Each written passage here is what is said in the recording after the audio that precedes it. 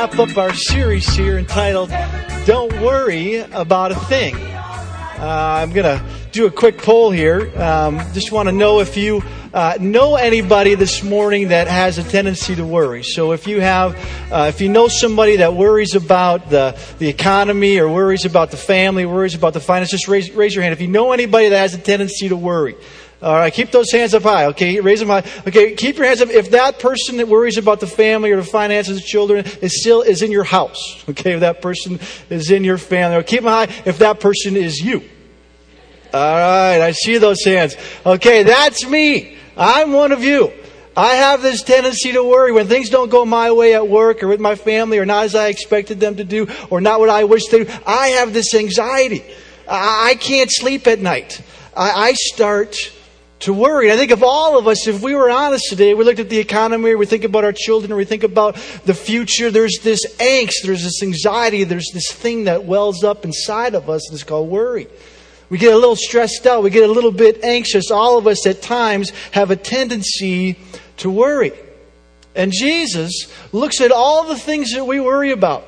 The economy, our children, our health, the education of our children, our children's friends. He looks at all of the things that tend to keep us up at night, that tend to cause this angst inside of us. And he says two words: don't worry. Don't worry about a thing. Don't let tomorrow's uncertainty steal your joy today. Do the things that you need to do today and trust God for tomorrow. Now notice Jesus didn't say don't care. He didn't say don't act. He didn't say don't prepare or don't plan. He's not making fun of all the responsible people on the planet. Jesus is saying don't worry. Don't waste your time. Don't waste your energy with unnecessary worry. Don't let tomorrow's uncertainty steal your joy today.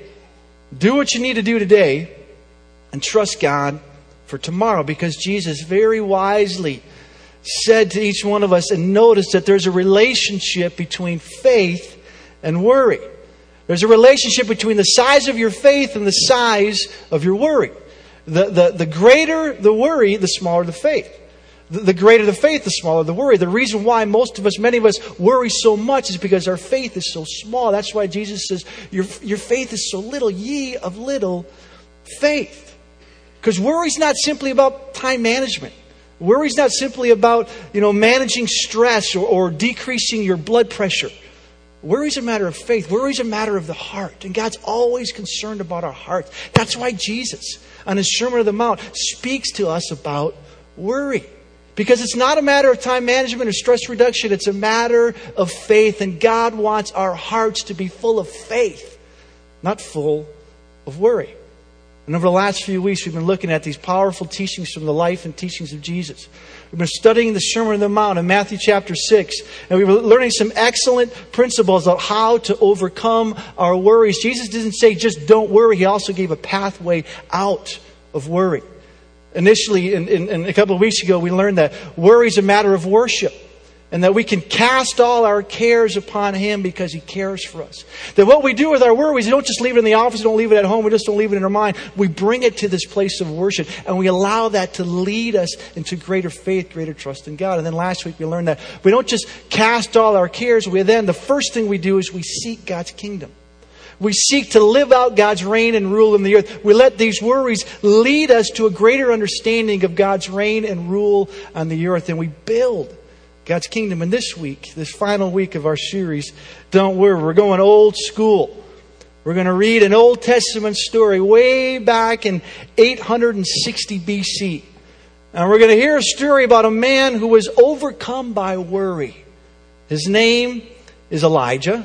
And his story is found in 1 Kings chapter 19. If you have your Bibles, I'd love for you to turn to 1 Kings chapter 19. It's on page 351 in your pew Bibles. The words will also be on the screen. But before we get into 1 Kings chapter 19, I got to share a little bit of the context of this story that we're going to read this morning. See, Elijah was best known for his battle against the prophets of Baal on Mount Carmel. I don't know if you know that story, but there's a statue in Mount Carmel. I've seen it. I've been there, of Elijah slaying the prophets of Baal. Some of you might remember the story. Elijah picks this fight against the 450 prophets of Baal. I read it to my children the other night. It's this great story. They just loved hearing it. And it's basically this competition to see who is the one true God. Is it Baal or Yahweh? And Elijah says, hey, let's have this competition. There's 450 of you. There's one of me. But let's see who worships the one true God. And with crowds of people watching this competition between the prophets of Baal and Elijah, the prophet of God, the prophets of Baal went first and they created this altar. And they put a bull on top of the altar. And they prayed that their God, Baal, would come down and consume their sacrifice with fire. And because he wasn't responding, they prayed harder and they prayed harder and they cut themselves and they danced. And God, the God of Baal, never answered their prayer. And so it was Elijah's turn, and he built the same thing. He built an altar and put a bull on top of it. And before he started to pray, he had them soak the altar with water. And that was hard to do because there was a 3-year drought that was going on because of the disobedience of God's people. But that's what he did. He soaked the altar with water, and he began to pray. And immediately, Yahweh came with fire, and he consumed the sacrifice that Elijah placed before him. And the people watching this were amazed, and they responded in faith. And they saw that the spiritual leaders that they were following, the prophets of Baal, were leading them astray. And they went on and they killed these 450 prophets of Baal.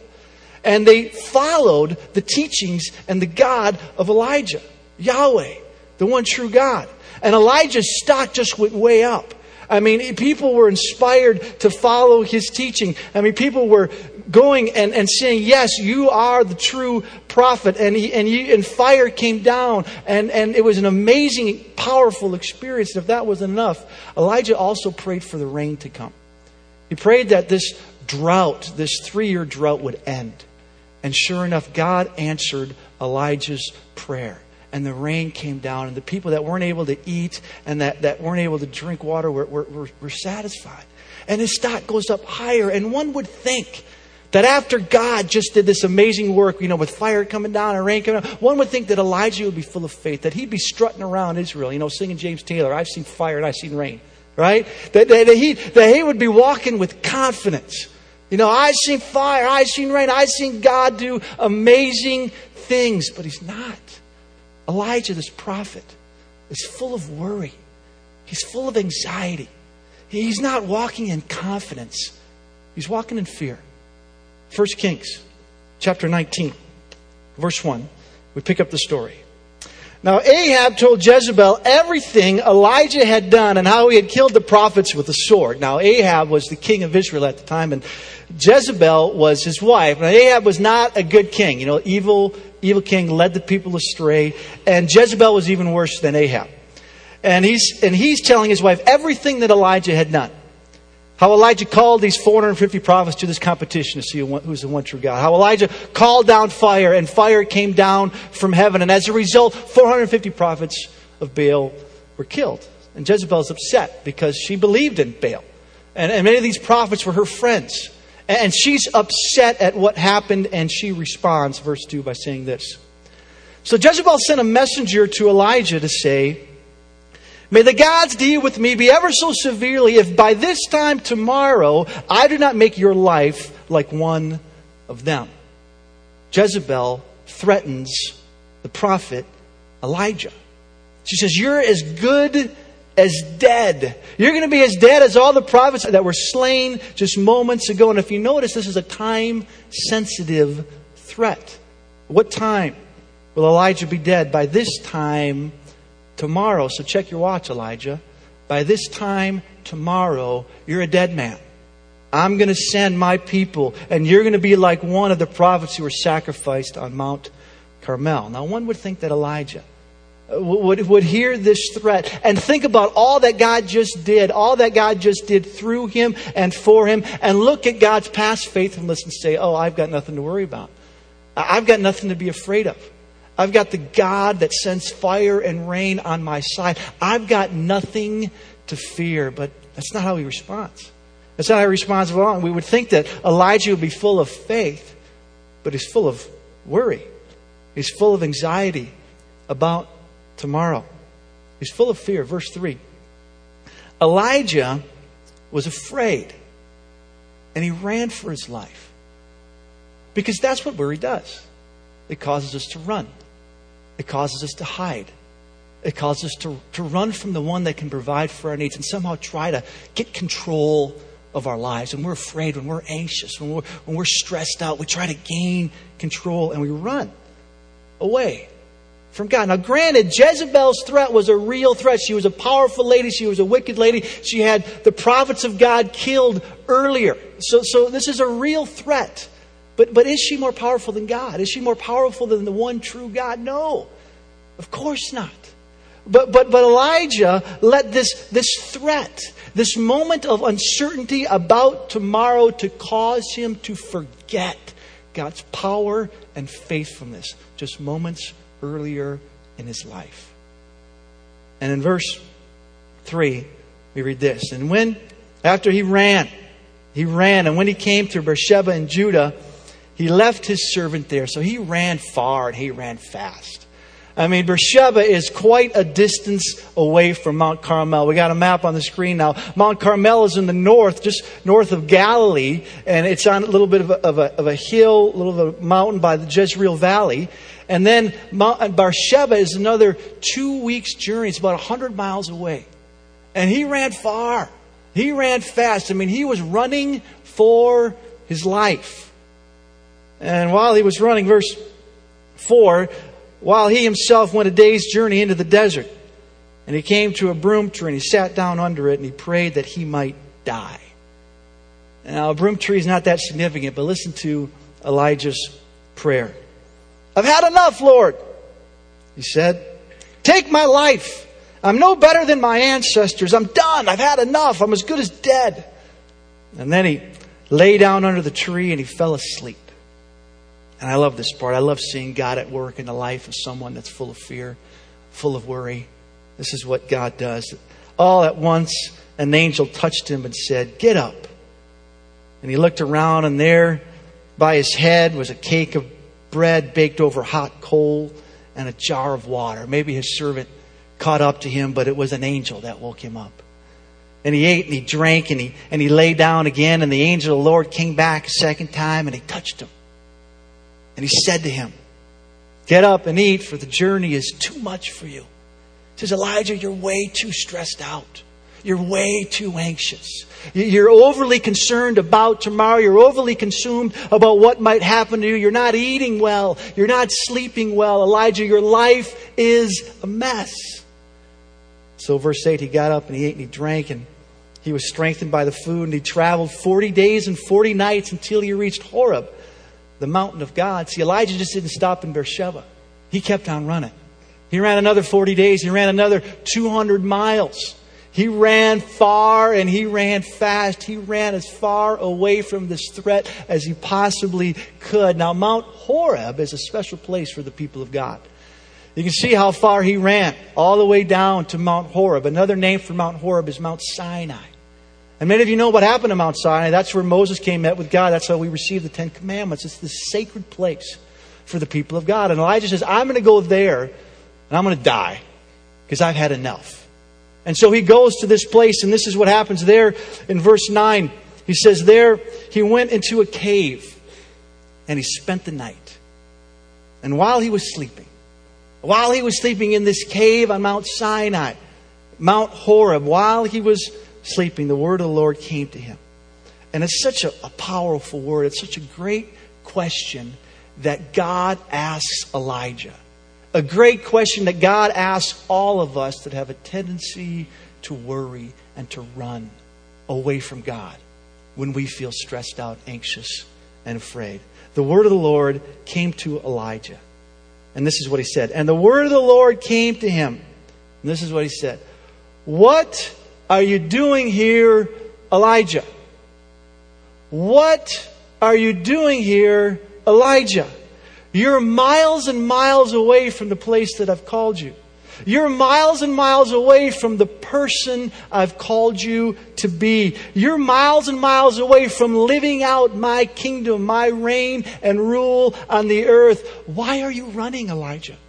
What are you doing here, Elijah? It's a great question. It's a fantastic question for all of us to ask and answer as we look at our anxiety, our stress, at some of the things that cause us to run away from God. What are you doing here, Elijah? Why are you overly concerned about tomorrow? Why do you let the threats of tomorrow steal your joy today? Why are you running away from God? And Elijah, like many of us, explained his situation to God as if God didn't know what was going on in Elijah's life. Verse 10, we read this. He replied, I've been very zealous for the Lord God Almighty. The Israelites have rejected your covenant. They've broken down your altars and put your prophets to death with the sword. And I am the only one left. And now they're trying to kill me too. He says, I'm all there is, God. I'm alone. I'm afraid. I'm the only one left. And they're trying to get me too. Things are not going well down here, God. Things are not going well at all. I've been threatened. My life's in danger. I'm better off dead. Verse 11, the Lord said, Go out and stand on the mountain in the presence of the Lord, for the Lord is about to pass by.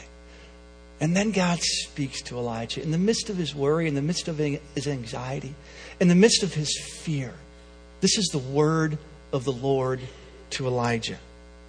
This is the picture of God speaking to Elijah. Verse 12, then a great and powerful wind tore the mountains apart and shattered the rocks before the Lord. And the Lord was not in the wind. And after the wind, there was an earthquake, but the Lord was not in the earthquake. And after the earthquake came a fire, but the Lord was not in the fire. See, God was just warming up. God was just displaying His power. God was just reminding Elijah of how great and powerful He really is. God was just getting Elijah's attention. And after the fire came a gentle whisper.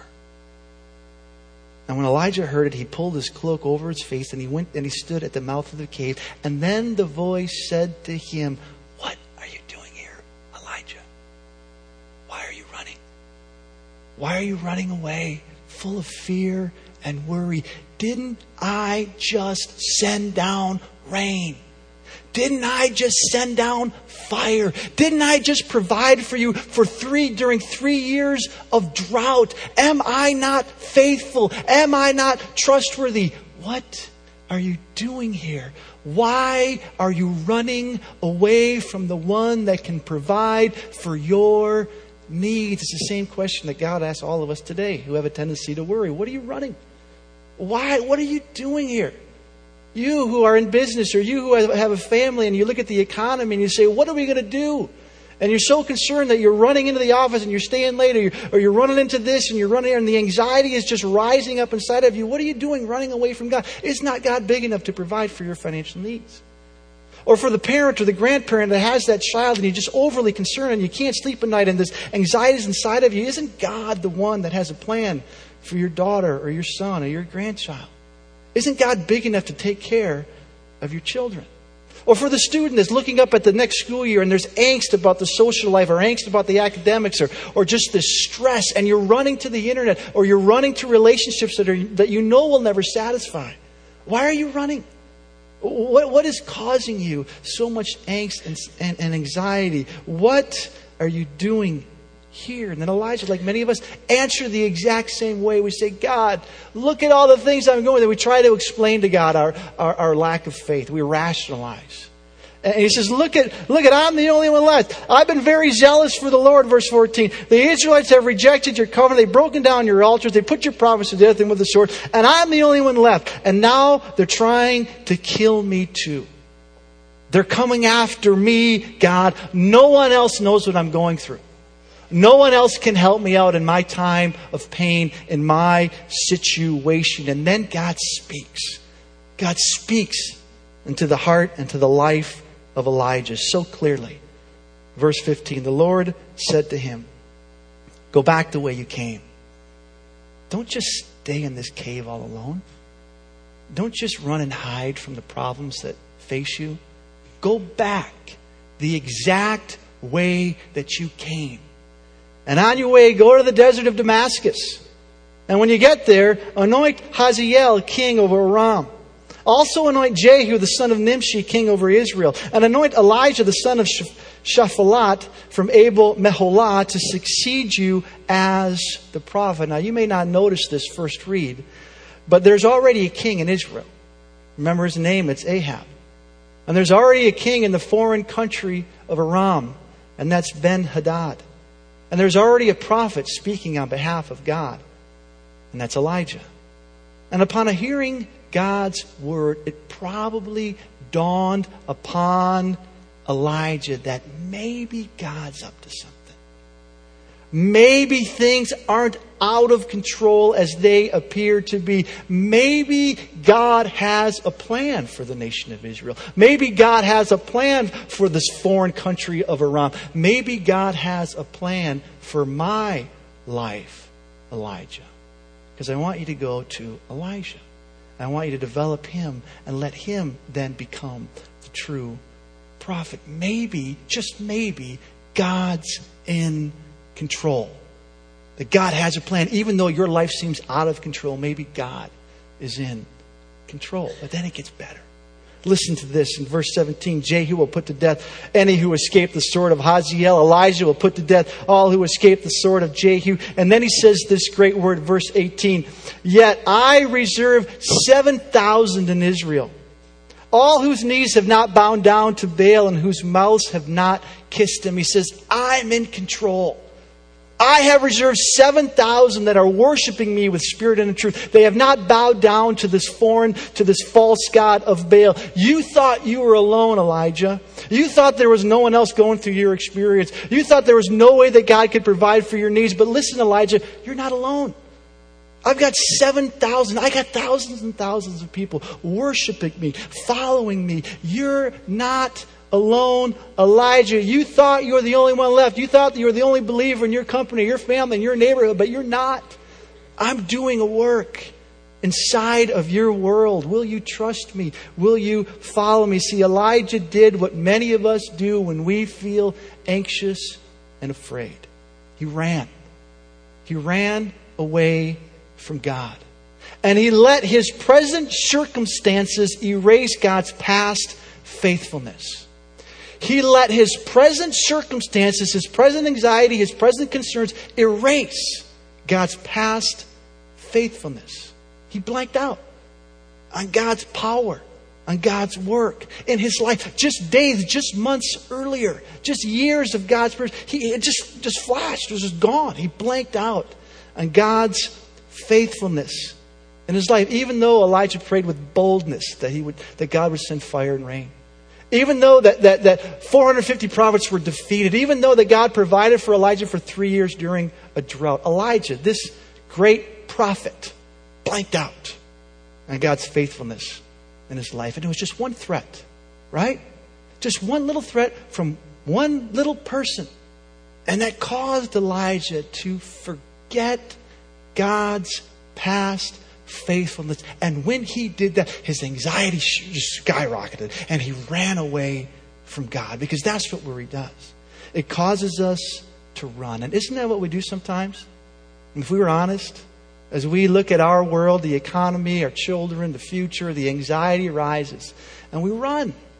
We run away from God when we don't get the job, or when we don't get the promotion, or when things don't go our way at home and our kids don't respond the way we want them to, or the health crisis doesn't get healed. We run. We think that I'm the only one left. God doesn't hear my prayers. He doesn't love me. He's not with me. I'm all alone. And we run away from God, and then we feel abandoned. We feel broken. We feel as if God has left us. But God's word to us this morning, God's whisper to us this morning is this. Remember my past faithfulness. Remember how I have provided for you. Remember my gracious provision. Don't let your present circumstances cause you to forget God's past faithfulness. God says, I am with you. I am for you. I've provided for you in the past, and I am for sure going to provide for you in the present and in the future. So remember God's past faithfulness in your life. That's how we overcome the worry and anxieties and the stresses that we face day to day. One of the things that I enjoyed about last Sunday during our baptism service, we had a handful of people getting baptized, Ken and Alan and Aaron, and they shared their faith journey. They looked back and they said, God met me here as a 10-year-old and I was alive. I sensed God's presence. Or God met me here, and they looked back in their life and there was little mile markers on their spiritual journey, and it increased their faith so much so they could stand on this platform and they say, I believe that God is faithful. I believe that God is real. I've trusted Jesus as my Savior, and I want to publicly declare that. And it was a way of looking back and in doing so, increasing their present faith and future faith in God. See, that's how we overcome the anxiety, the pressures, the stress that we face. We look back and say, God met me here, God met me there, God provided for me there. God surely will meet me in this time, in this crisis that I am experiencing today. See, if you want to overcome your worries, if you want to overcome your anxieties, Jesus says, I want you to cast all your cares upon me. I want you to let your worries lead you to worship. And then he says this, I want you to put my kingdom first. I want you to just not focus on your needs, trust that God's on the job, and I want you to seek God's kingdom first. And then I want you to look back at your life and see my faithfulness and let that increase your faith today. Do you have a way of doing that systematically? Do you have a way of remembering God's faithfulness in your life? Do you have a picture on the wall in your office or in your home and you just see it and say, God is so faithful. Look at how I provided for my family. Look how I provided for that vacation. Do you have some way of remembering God's faithfulness? Do you have marks in your Bible?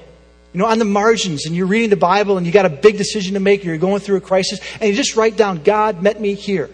And then when you reread that, you remember God's faithfulness in your life. Do you have a prayer notebook that you write down your prayers and you say, God answered that prayer. Check. God answered that prayer. And that reminds you of God's faithfulness in your life. Do you have a journal where you write down the lessons that you've learned or the answers to your prayers? Do you have some way of remembering God's faithfulness in your life? Because that's how you overcome your anxieties, your worries, your concerns.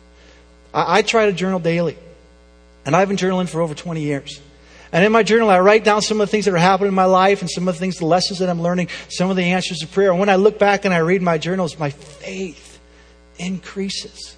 And I sense God's presence. He met me there when I was making a decision about getting married. He met me here when I made a decision about going to seminary. He met me here when my child was going through a health crisis. Surely God can meet me today. Now, I don't know if you journal. I hope that you do. But even if you don't, here's what I'd like you to think about doing just this week. Would you be willing to write down the top 10 things that God has done in your life? Just write down the top 10 list. And somehow say, God met me here at the day of salvation. Or God really spoke to me when my wife was going or my husband was going through a difficult time. Or God provided for our needs financially. Or God provided a friend for me at school. Or He helped me in this. Could you write down the top 10 ways that God has been at work in your life? And if you really want to overcome your worries, if you really want to overcome the challenges that you face today, would you be willing to then go to a friend or a family member and then tell them the top 10 ways that God's been at work in your life? Maybe bring it to dinner this week. And just say, hey, kids, family, husband, wife, friend, I just want to let you know the top 10 ways God's been at work in my life. And see that as an opportunity to increase your faith and decrease your worry, to look at the past and say, God surely has provided for me here. He's surely going to provide for me today. And if you really want to go the extra mile, you really want to decrease your worry and increase your faith, talk to a friend, maybe a spouse, and say, hey, the next time you see me anxious, next time you see me afraid, would you send me this top 10 list that I just created? Would you remind me of God's past faithfulness? Because when Elijah was in the midst of his stress, when he was in the midst of his anxiety, he ran. He ran away from God. He forgot God's faithfulness in his life, and he wished he was dead. He was anxious and afraid and alone. And the best thing that we can do to overcome our worries is to remind us, to remind one another that God is faithful. He met me in the past. He'll meet me in the present. And He'll surely provide for my needs in the future. So this week, would you be willing to write down the top 10 ways God's been faithful, God's provided for you? Then share that with a friend. Give them a copy. And say, the next time you see me upset or afraid or worried, would you send me this letter to remind me of God's faithfulness in my life? I recently watched the film Soul Surfer. It's a great film. I don't know if you have seen it or not. Highly recommend it. It's about this young teenage girl who is surfing in Hawaii, and she's quite good at surfing, and she ends up getting in an accident. A shark takes off her arm, and she has to go through a number of different things in order to get better and then also get back on the surfboard. And it's this great story of perseverance and character, and she ends up doing quite well surfing with just one arm. And then at the end of the film, a reporter asks her this question, something along the lines of, if you were to go back to that day that you swam in this area where the sharks were, would you do it again? And she replied by saying this. He says, I have embraced more people with one arm than I ever would have with two. I have embraced more people with one arm than I ever would have with two. See, she looked back and she saw a crisis that many of us would say was just horrible. And she saw God's hand in that enabled her then to be a blessing to others. So as you look back into your life, as you see, don't just think about the marriage or the child or something that, see some of the challenges as a way to be a blessing to others, because God meets us in the midst of our worries, in the midst of our anxiety, in the midst of our challenges. And He says, I am with you. I am for you. I love you. So don't worry. Do what you need to do today. Trust God for tomorrow. Don't let the anxieties, the uncertainty of tomorrow steal your joy today. Heavenly Father, we thank You for Your word. We thank You for Your love. That we're more important to You than a bird. That we're more beautiful to You than a flower. That You provide for our needs. And that we can cast all our cares upon You. We can participate more fully in Your kingdom. And we can remember Your past faithfulness in our lives. And Father, I ask that You would do a work inside of each one of our hearts to decrease our worry and increase our faith. That You would be glorified. That all would see how good, how great You really are. I pray all this now in Jesus' name. Amen.